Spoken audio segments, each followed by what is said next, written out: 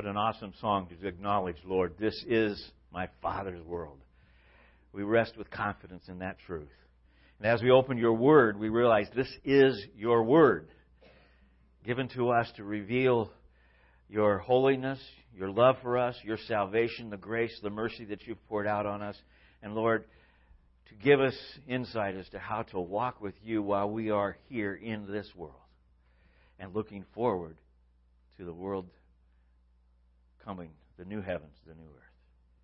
We thank you, Father, that we can open your Word together this morning. We ask again through your Holy Spirit that you would set the distractions aside and allow us through your Spirit to learn, to grow, and to be able to focus on what you have for us today. In Jesus' name, amen. You may be seated.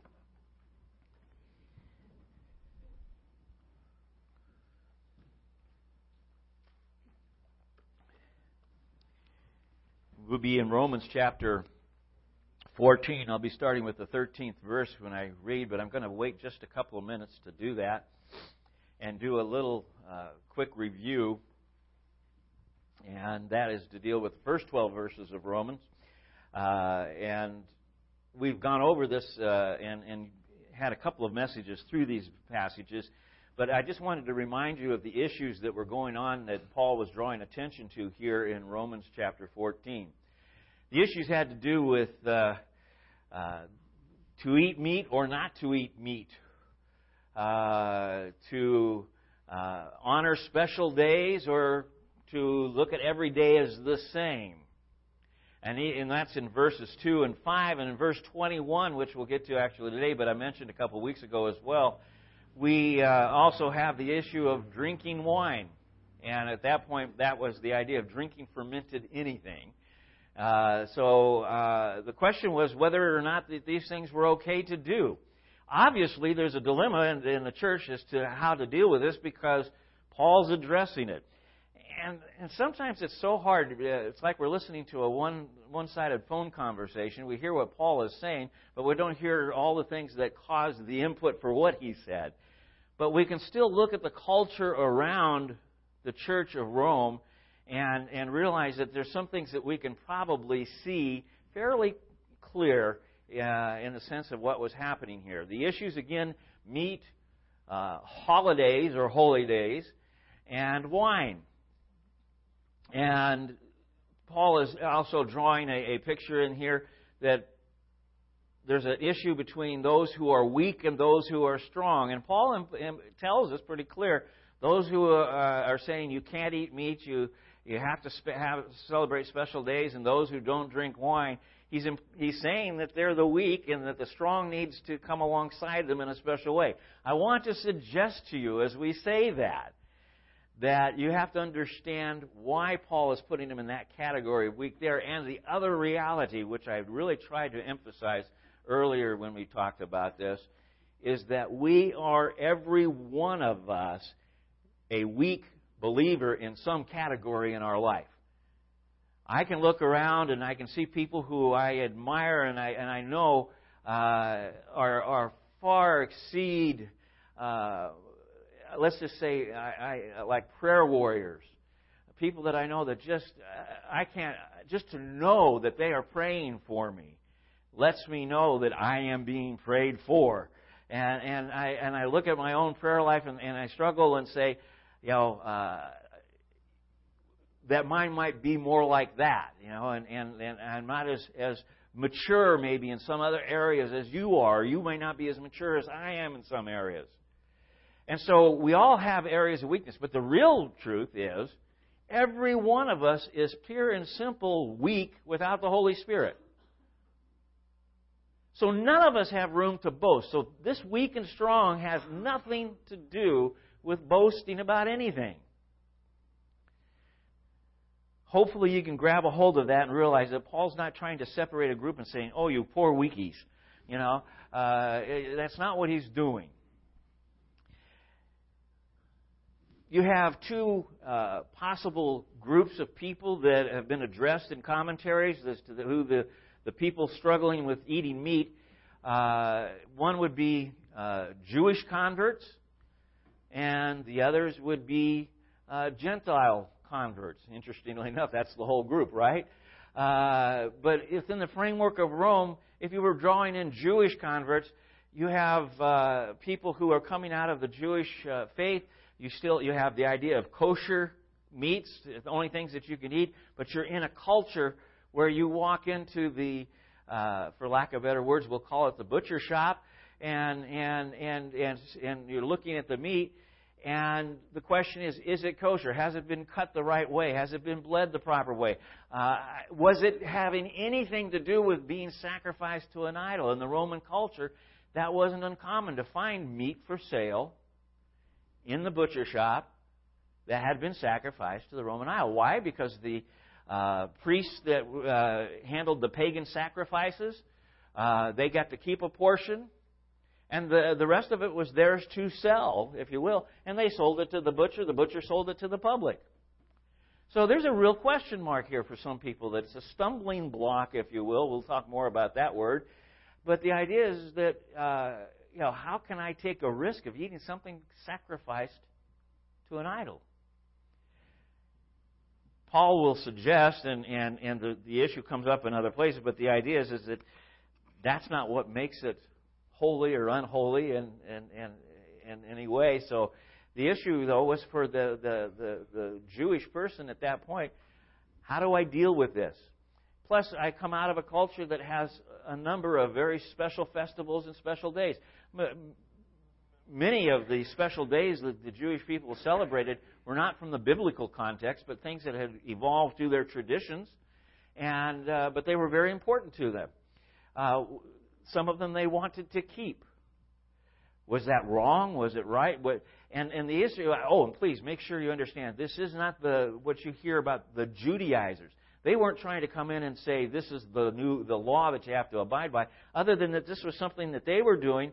However, it's interesting how we get when we're in one side of the issue or another side, how we kind of see ourselves as doing it the best way.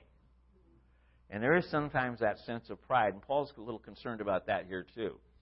But the Gentiles were equally concerned about meat being sacrificed to pagan idols. Why? Because they had participated on that side of it, and now they wanted to be as far away from it as possible. And so people are saying, well, it was this group or that group. Why can't it be both? The problem is that it doesn't matter. The issue, I guess, is really isn't who was having the problem as much as that there was a group of people who said, because of my conscience, because of the possibility this meat has been sacrificed to an idol or not prepared properly or whatever, I can't eat it. That was the issue. And it also had to do with the celebration of days. By the way, talk about a culture that had holidays. The Romans had probably, at one point they said at least a third, and sometimes maybe more, depending on how they overlapped in time and culture, of their days were holidays. And so we can't do anything. We shouldn't do this on this holiday because it's a Roman pagan holiday, and people will think we're pagan, so we better not do this part of our worship even.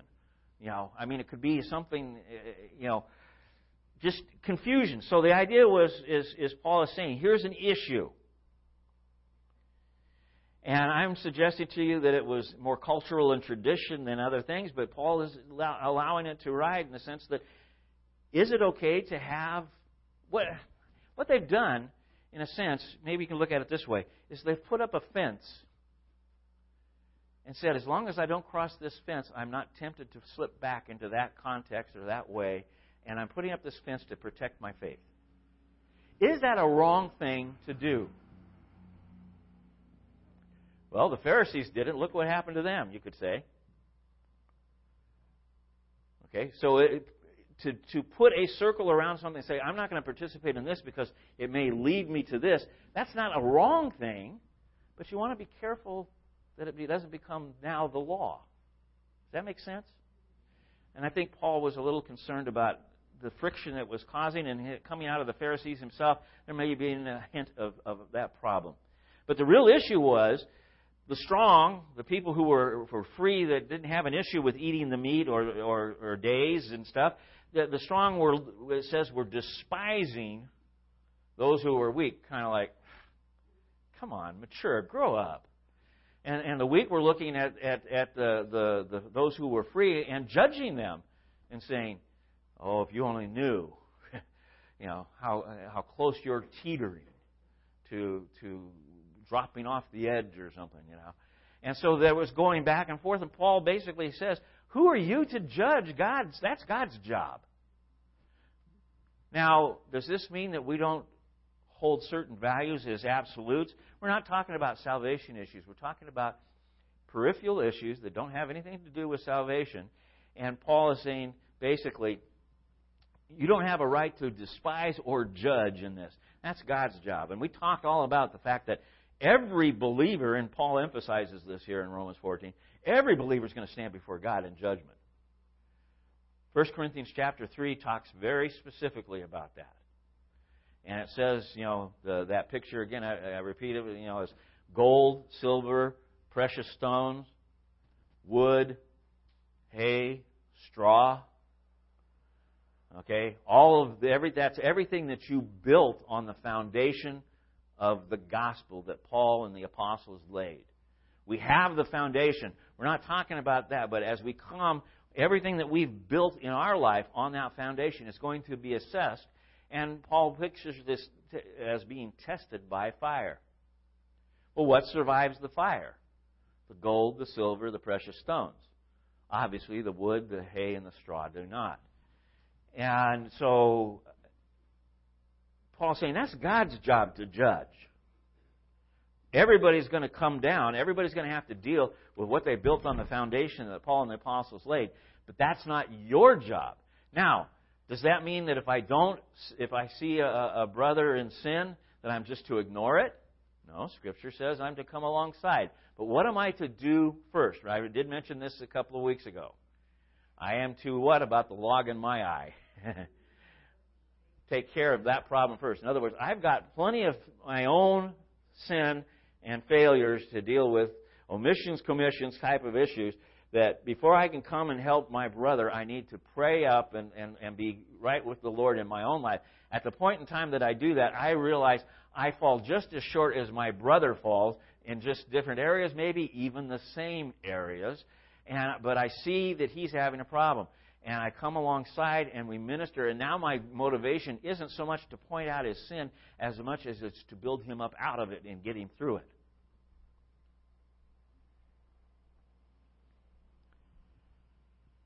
So, Paul picks up here in verse 13.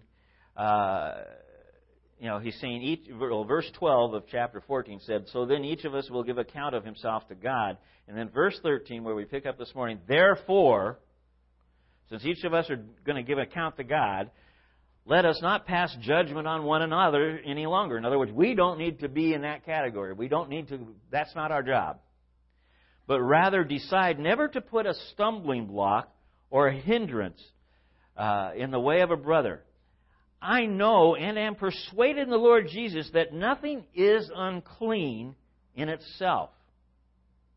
But it is unclean for anyone who thinks it is unclean. For if your brother is grieved by what you eat, you are no longer walking in love. By what you eat, do not destroy the one for whom Christ died. So do not let what you regard as good be spoken of as evil. For the kingdom of God is not a matter of eating and drinking, but of righteousness and peace and joy in the Holy Spirit. Whoever thus serves Christ is acceptable to God and approved by men. So then, let us pursue what makes for peace and for mutual upbuilding. Do not for the sake of food destroy the work of God. Everything is indeed clean, but it is wrong for anyone to make another stumble by what he eats. It is good not to eat meat or drink wine or do anything that causes your brother to stumble. The faith that you have, keep between yourself and God. Blessed is the one who has no reason to pass judgment on himself for what he approves. But whoever has doubts is condemned if he eats, because the eating is not from faith. For whatever does not proceed from faith is sin. Now, I went through this passage And in fact, the whole chapter 14 and going into the first few verses of chapter 15. And I tried to figure out which verse was being said to, for lack of better words, the weaker brother, and which one's being said to the strong brother. I'm not very good, I guess, at following antecedents and all these kinds of things, and pronouns and things, because in some cases I just got left behind. And I'm saying, why is this such a hard struggle? And then it came to me, Bob, you're trying to ferret out too much detail here. What is the emphasis of what Paul is trying to achieve here? Well, very clearly, first and foremost, we're not to judge one another. I mentioned a couple of weeks ago, I am a teetotaler. No, that's a kid. Teetotaler. And I don't drink.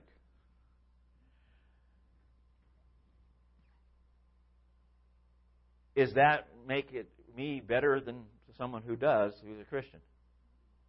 Well, there's some groups that would say absolutely. My initial walk in the Lord was with the church like that. By the way, I don't look back at that at all as a negative time in my life. It was exactly what I needed at the time, because drinking was a serious problem for me. You see, the reason why I don't drink is because I lose control. I have never, even as a believer, I have never been able to control drinking in my life. As a believer, I don't think I have ever been intoxicated like I was before I was a believer. But I know that some of the tendencies of what I call my BC, before Christ days, as I drank casually and moderately, started to creep back in. I stay away from alcohol. I don't frequent bars. I don't suggest that that's a good place to go ever. But I'm just suggesting to you that, we get at a restaurant, if somebody wants to order a glass of wine that's having dinner with me, that doesn't affect me, bother me. And I don't think any less of them.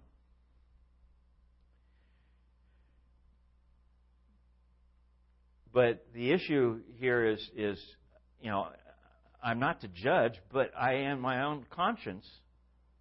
I know that if Bob Hapgood drinks, he's sinning. I hope you understand how simple that is.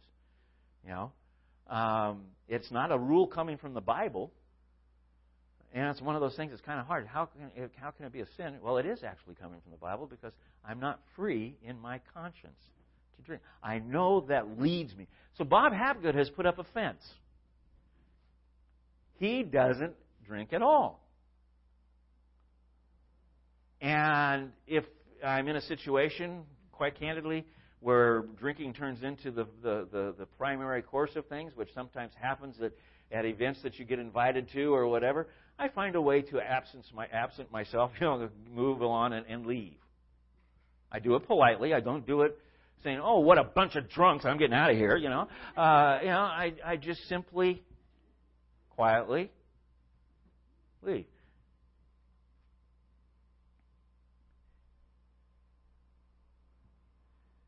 It's interesting that Paul says here very clearly, as he's starting to deal with this, even though I am persuaded nothing is unclean, if you think it is to you. Keep that in mind as we look at this in verse, as we go through this. In verse 14, he said that. Verse 15, he makes it clear. If your brother is grieved by what you eat, you are no longer walking in love by what you eat. Do not destroy the one from whom Christ died. So do not let your regard for your food be spoken as evil. For the kingdom of God is not a matter of eating and drinking. Okay, so this isn't a kingdom of God. This isn't a salvation issue. This isn't an issue that's dealing in that category. But we still have this area of stumbling blocks. So as we get into this, just give me a moment.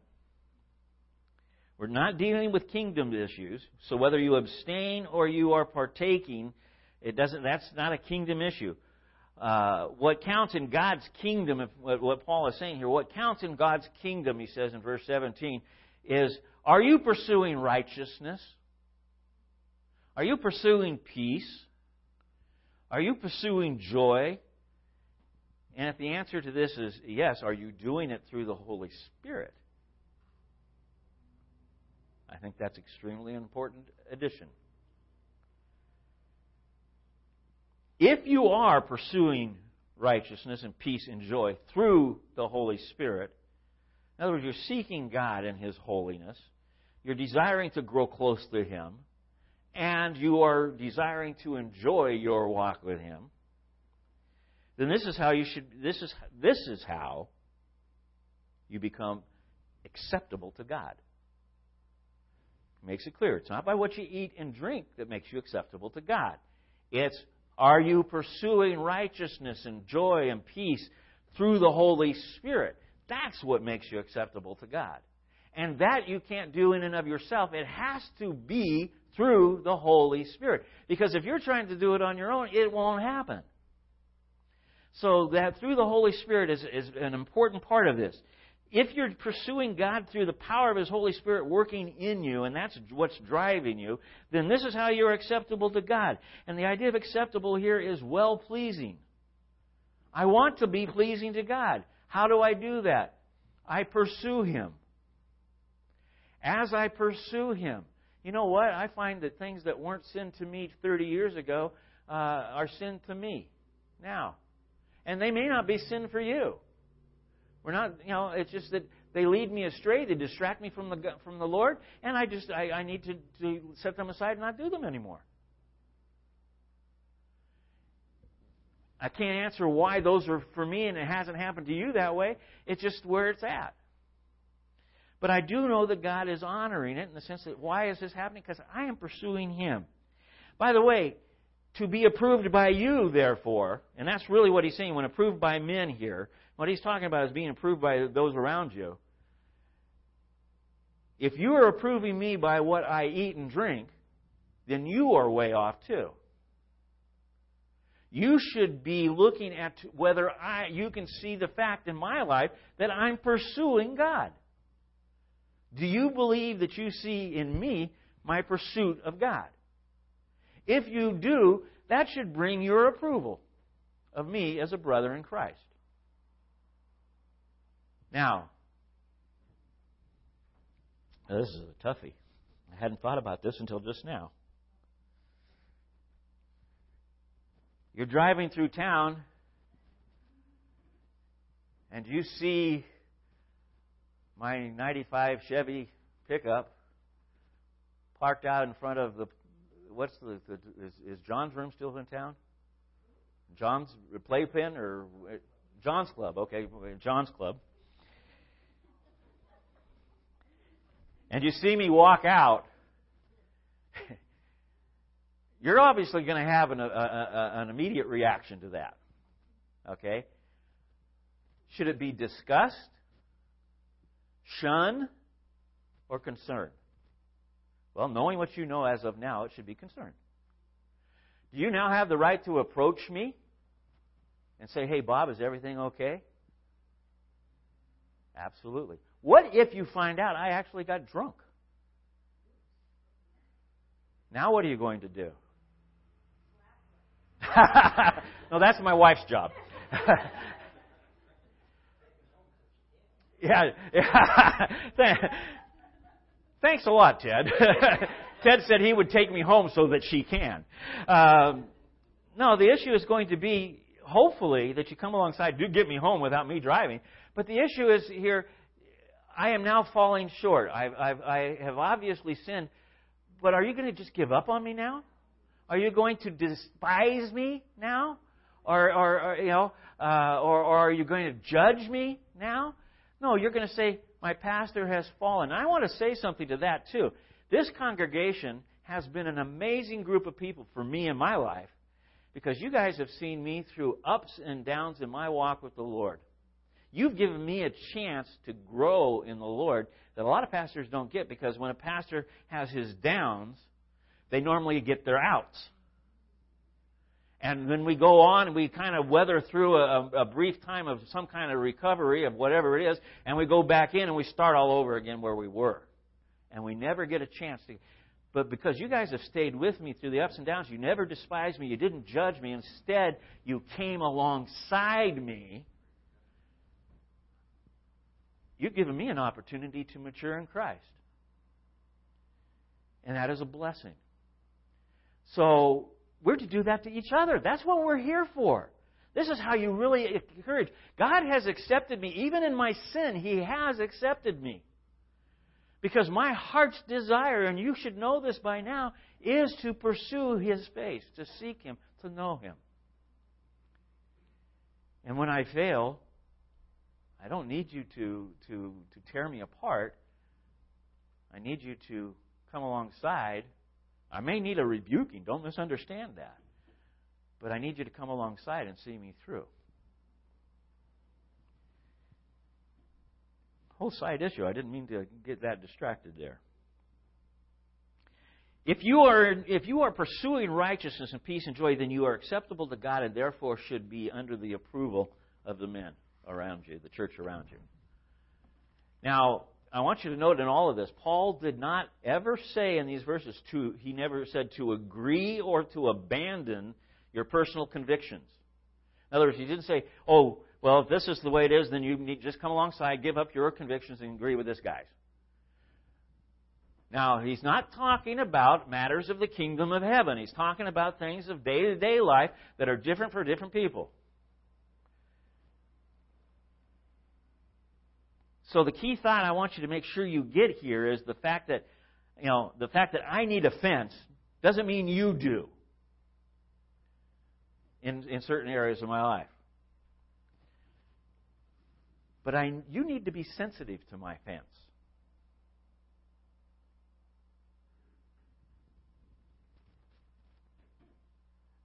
There was a point in time in my life, because I had not come to the point of my absolute conviction that I can't deal with alcohol, that when I left the environment where alcohol was verboten, you can't do it.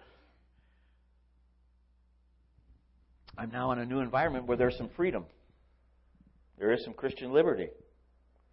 And I found a good friend who was a part of who was in the Bible college where I was going, and a number of them, they like to go out on a couple of times a month and go to the local place. And it wasn't a pub; it was a place to go shoot pool, and it was a family place.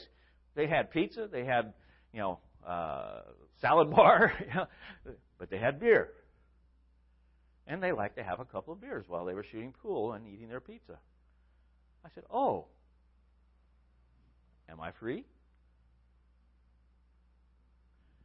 I had round 2 dealing with alcohol now as a believer for Bob Hapgood. And that's when, after a short period of time, I realized I'm not able to do that. Now, did those guys create a stumbling block for me? I want to make sure you understand. They didn't know anything about my situation. Had they, however, invited me over and said, "Hey, let's watch the," and were looking at me and saying, "Well, come on, Bob, have a beer," and they knew that I don't drink, but they're trying to make it okay for me because it's okay for them. Is that a stumbling block? Yeah. I'm trying to make sure you get the gist of this, because some people there's a phrase that came up as I was even studying this that I hadn't heard for years, and that was the tyranny of the weak brother. And that idea that if I'm the weak brother, then everything in church has to follow my weakness, and anything else is not acceptable. Because actually my weaknesses are everybody's weaknesses, and therefore I must be right. And so you shouldn't play cards, you shouldn't drink, you shouldn't smoke, you shouldn't wear makeup, you shouldn't... And I can go through a list of weaknesses. Okay? And you shouldn't do any of those things. And if you do, you're not church. You're not doing church. There was a time if you stood up here in a pulpit, with anything less than a coat and tie and slacks, you weren't doing church. In fact, I was in a church that I had, we wore coats and ties and slacks. I only owned one suit. I saved that for weddings and the like. I had a number of sports coats and slacks and coordinated things, and I kind of like color and I tend to coordinate that as well. But anyway, I was very conservative, probably pretty much like I am here, except that I had a coat and a tie. Okay, long sleeve shirt, cuffs sticking out just right, and the church. They were in a building program, and they were coming into their new building, and they just wanted to so impress everybody. They said, "Bob, since you're up on the..." I wasn't the senior pastor, but I was one of the pastors, and I was up on the platform during Sunday morning quite a bit. And they said, "Bob, we need you in a three-piece suit." I don't know if you've ever noticed how I'm built. It doesn't fit into a three-piece suit off the shelf, I can guarantee you. In fact, it doesn't fit into any suit off the shelf. And I said, "That's up to you. I can't afford it." They sent me down to Johnson's, I think it was, at that time in Eureka. And when they found out it was going to cost $1,200, they said, "Your sport coat is really nice." Yeah, it's amazing how your values can change. You see, we get so sidetracked on certain issues that we don't get into what is important. The other side of it is, I wore a coat and tie every Sunday morning because it would have distracted some if I hadn't. Now you say, "Why don't I do that here?" Because from the very beginning, nobody asked me to, and nobody was upset that I didn't.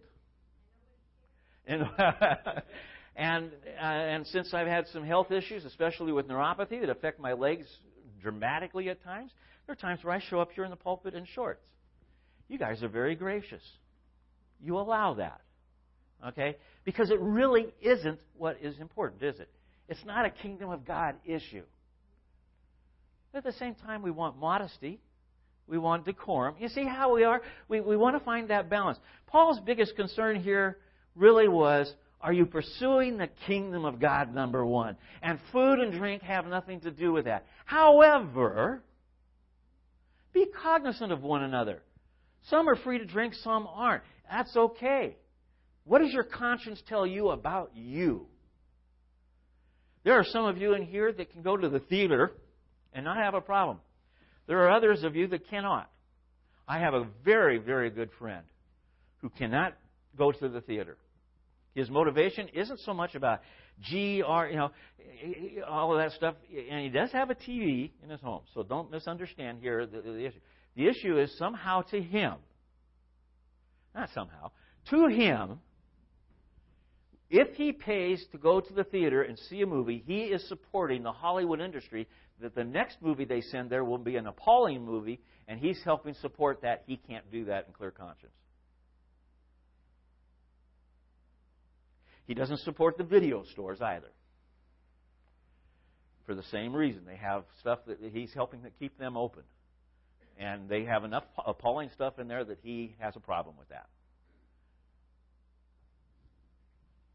He has never condemned me and judged me. I have been to the movie theaters. I even saw Star Wars.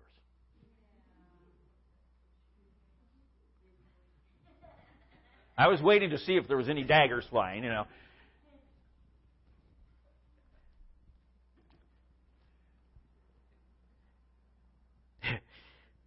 The issue is that he realizes, that's a personal conviction of his. It isn't necessarily mine. It doesn't have to be mine for me and my friend to be brothers in Christ either. I don't smoke. I think it's bad for your health. I even think it's not necessarily a good witness for a Christian to smoke because you're encouraging bad health. But you know what? I still go to stores that sell cigarettes. You see how you can get with this? You want to see how far you can go with it? Well, I can't. I recall when there was a particular shopping mart that went in. They sell beer. We don't need another place to sell beer. Well, we're going to boycott that place. I'm in agreement. Don't need another place to sell beer, but if they're going to sell anything else, and other people that sell the same things they sell, they have the right to sell the beer. Okay? If you're going to have that attitude, then don't go to Safeway, don't go to Ray's, don't. You're going to be very limited to your garden. But you see how easy it is to turn this thing upside down.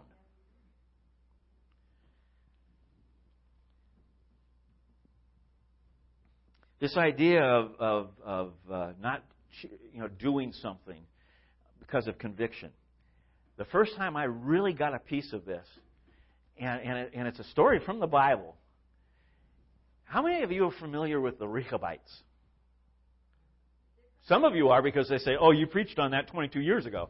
The Rechabites are found in, well, there's a couple places, but they're found in chapter 35 primarily of Jeremiah. In the sense of what happens. The father of the Rechabite clan, I think it was Jeroboam, but I can't remember the right name there, but the Rechabites, he made them all promise on his deathbed, basically, you will not move into the cities, you will stay tent dwellers, and you will not let anything fermented pass your lips.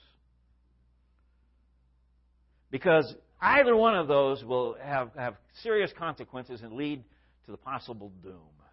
Basically. So they did. The whole clan of Rechabites. Now, what was interesting is in Jeremiah 35, they were invited to the temple, a group of them. And the prophet was told to offer them wine. Now, if you're a believer, and you're in the temple, and the priest tells you have a glass of wine, you scratch your head. But no, and this is multiple generations removed, the father of the Rechabites said, no, we shouldn't do this. And we've agreed. We've lived our whole lives, generation after generation. And for whatever reason, for our group of people, this has been a successful way to live. No, we're not going to do this. We aren't going to drink any wine. And I'm thinking, why would God do this to them in the first place? Isn't that a stumbling block? No. God was first off confident. Number two, He wanted to use them now as an object lesson to the Jews. He says, I want you to look at these Rechabites. Well, here, let me just read it for verse 18 and 19 of chapter 35. But to the house of the Rechabites, Jeremiah said, Thus says the Lord of hosts, the God of Israel, because you have obeyed the command of Jonadab, your father, and kept all his precepts and done all that he commanded you, therefore, thus says the Lord of hosts, the God of Israel, Jehonadab, the son of Rehab, shall never lack a man to stand before me. And it was because they didn't drink, and what they was is they were honoring their earthly father better than the Jewish people were honoring their heavenly Father. And he says, look, if these guys can do this much, you should, think about this. There's a thing. And he turned around and blessed them for their individual convictions of something they don't do. Were the Jews free to live in the city? Yeah. Were they free to drink wine? Yeah. But God blessed these people for their convictions of not doing it. I just so was overwhelmed with that, because that means that the weaker brother can be blessed. You see, we're not getting the right. I just want to make sure you understand. Weaker and brother is a terminology that we don't want to throw out here in a sense of any kind of downgrade. That's not what's meant here. There's just that some people have convictions that other people don't have, and other people have freedom. Paul used the term weaker, which isn't the only way to translate this word in the sense of understanding it. And I want you to understand, they weren't weaker, i.e. less than. That's normally what we think of weaker. If anything, God's saying the Rechabites are standing above the Jews in their weakness, if you wanted to use that word. Okay? So, obviously, to drink or not to drink, to live in the city, not to live in the city, was not a universal rule of God. But there were some who had it, and he blessed them because they became an example to some who didn't have it, actually. So what is Paul really doing here? I think he's trying to see the idea of protecting, if you will, Christian liberty on both sides of this issue. The real protection here is, if your conscience convicts you of something, don't do it. By the way, what if you're in between and you're just not sure? Wait until you are. Sometimes we can't. Sometimes we have to take a few steps to find out. And then we'll turn around and say, oh, I am free to do this. And maybe even after a year or 2 or 20 or 30, you say, well, I'm not free to do this anymore. Is that possible? Yes. That's, again, I shared with you my artichoke. The leaves are all your basic growth, getting all the bad stuff getting peeled off, but finally God gets to the heart of the matter, but there's still one thing left to happen. That thistle has to be cleared out. And there are thousands. You want to count them, go ahead, but take my word for it. There are thousands in that. And they have to be scraped out. And that's where God laid on my heart. Bob, you're like an artichoke. We finally get into the heart of the matter. You want to know why it's so hard to sometimes say, when is sin going to ever leave me alone? It's because we're finally getting to the heart of the matter of what's real sin in your life. And it's not necessarily sin in everybody else's life. But scrape.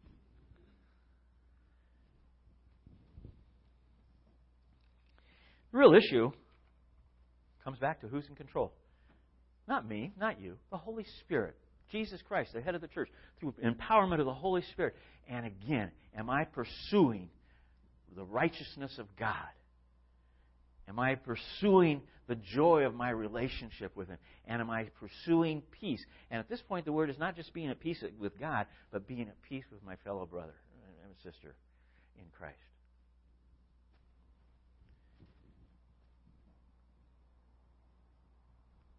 Paul says in verse 19 of Romans 14, so then let us pursue what makes for peace and for mutual upbuilding. And I thought of a scripture instantly as I read that. Ephesians chapter 4. Let no unwholesome word proceed from your mouth, words that are not for building up and encouragement. Not to control, to judge, not to condemn. Don't let any word slip out of your mouth that does that. The words that come from your mouth as a believer in the body of believers needs to be those that build up and encourage one another.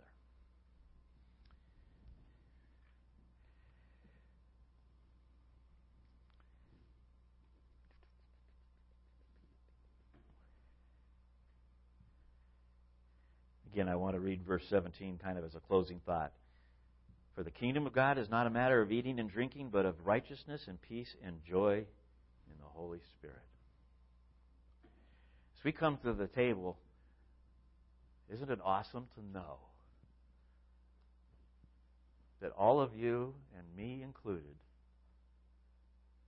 when we know that we self-examine through the Holy Spirit and ask God to search us and reveal to us what's going on, all of us have sin, that as we come to this table, there is no condemnation.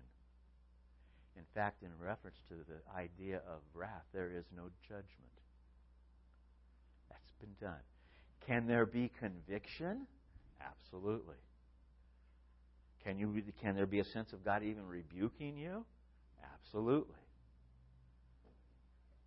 But He does it in the sense to do one thing, draw you into Him. That idea of to be approved with men is to be received. We are pleased and we're approved. God wants to draw us into Him. Not because we're perfect, but because Christ is. But the reason we come to this table is that we have come to the point where the indwelling of the Holy Spirit, being saved, has done something to us. It has started the process of transformation. And as a result, we are in pursuit of God's righteousness. We are in pursuit of His peace and being at peace with one another. And we're in pursuit of being in a joyful relationship with God and each other. That's through the Holy Spirit. nothing that I bring to the table. That's where we need to encourage one another, even at communion. And the neatest part about communion is we get to share this conviction and confirmation both in reference to sin and Christ and what He's done for us until He comes again. And when He comes again, we'll celebrate the marriage feast. And we'll be with Him eternally, where there's no hint of having to deal with weak or stronger, all these other issues. We'll deal simply with the new heaven, the new earth, and perfect light, no hint of darkness. I look forward to that. Ask the ushers to come forward, pass the emblems out, hold them until we've all been served, and we'll share together.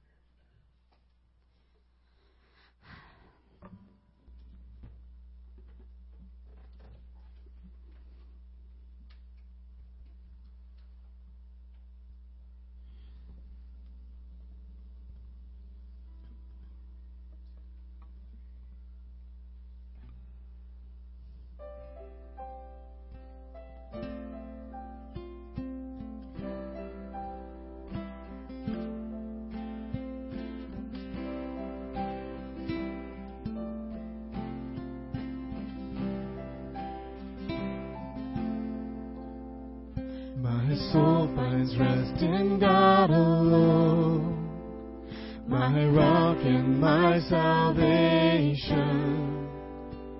a fortress strong against my foes, and I will not be shaken. Though lips may bless and hearts may curse, and lies like arrows pierce me, I'll fix my heart on righteousness.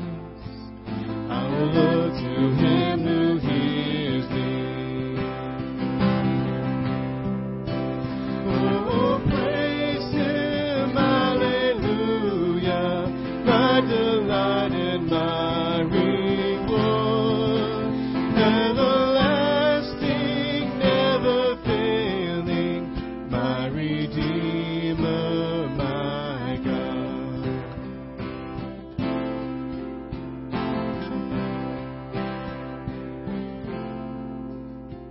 Find rest, my soul, in God alone, amid the world's temptations.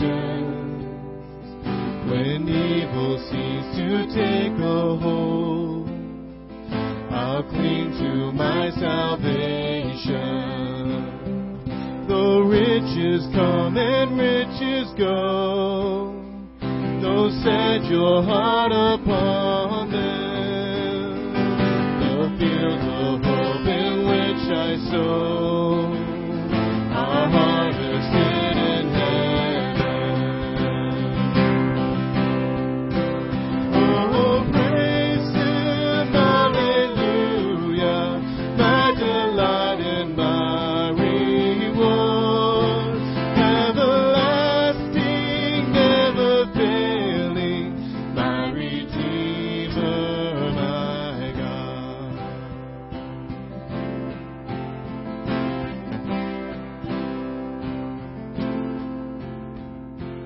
Set my gaze on God alone and trust in Him completely. With every day pour out my soul, and He will prove His mercy. Though life is but a fleeting breath, a sight too brief to measure, crushed the curse of death, and I am His forever. Oh, praise Him, hallelujah, my delight and my reward, everlasting, never failing, my Redeemer, my God. Oh,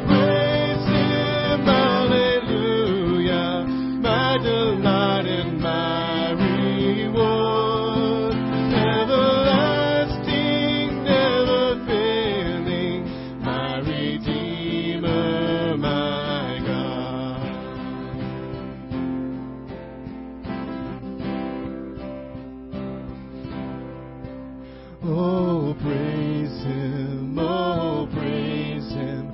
Hallelujah, hallelujah. Oh, praise Him, oh, praise Him. Hallelujah, hallelujah. Oh, praise Him, oh, praise Him. Hallelujah, hallelujah. Oh, praise Him, oh, praise Him. Hallelujah, hallelujah. Oh, praise Him, hallelujah. My delight and my reward, everlasting, ever failing, my Redeemer, my God. Oh, praise Him, hallelujah.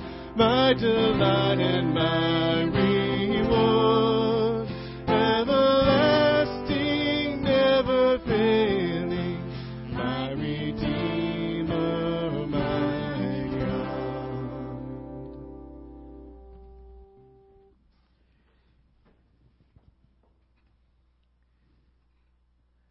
As Jesus shared the meal before the day of crucifixion, before His arrest, He took bread during that meal, and after giving thanks to God, He broke it and He passed it to disciples, and He gave symbolism to it for until He returns that we're to recognize. And that is that this bread represents His body. He came in the flesh to represent His body broken for us. And He asked us, as often as we would share this bread, we would do it in remembrance of Him.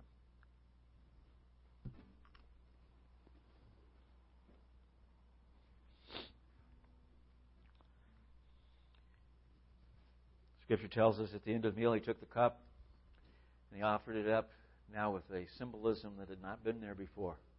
He said, "This is my blood that's poured out for you to purchase a covenant." He's referring to this covenant of grace. What that meant was He would give His life completely. He would give His life. Nobody was going to take it. He would give His life completely as a sacrifice. Perfect in every way, so that all of us, imperfect in every way, basically, could come to Him in His grace, in His salvation, come before the throne of God, and rest in His mercy and grace. He asked us often as we would share this cup in remembrance of Him to do it until He comes again.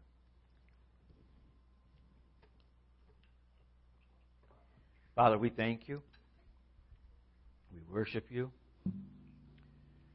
Cause us to rest completely in Your grace in all things in our life. Lord, more than anything else, put in us that desire to seek after Your righteousness, a desire to seek to be at peace with You and at peace with each other, and as much as possible at peace with the world. And Lord, to right now, today, in this world that we're in, and the lives that we have before You, that You have put us into, the sense of the world that You have placed us in, Lord, cause us to find great joy in our salvation. And in that part of that joy is the anticipation of the hope You've put in us. New heaven, new earth. We worship You. In Jesus' name. Amen. Would you stand as we close? We have some refreshments in the back if you have time. Obviously, we've got late summer. Hope you can enjoy the day. Don't stop praying for rain. And those of you who watched 2 baseball games in one game yesterday, Lord bless you. I'm not a baseball fan. My wife is.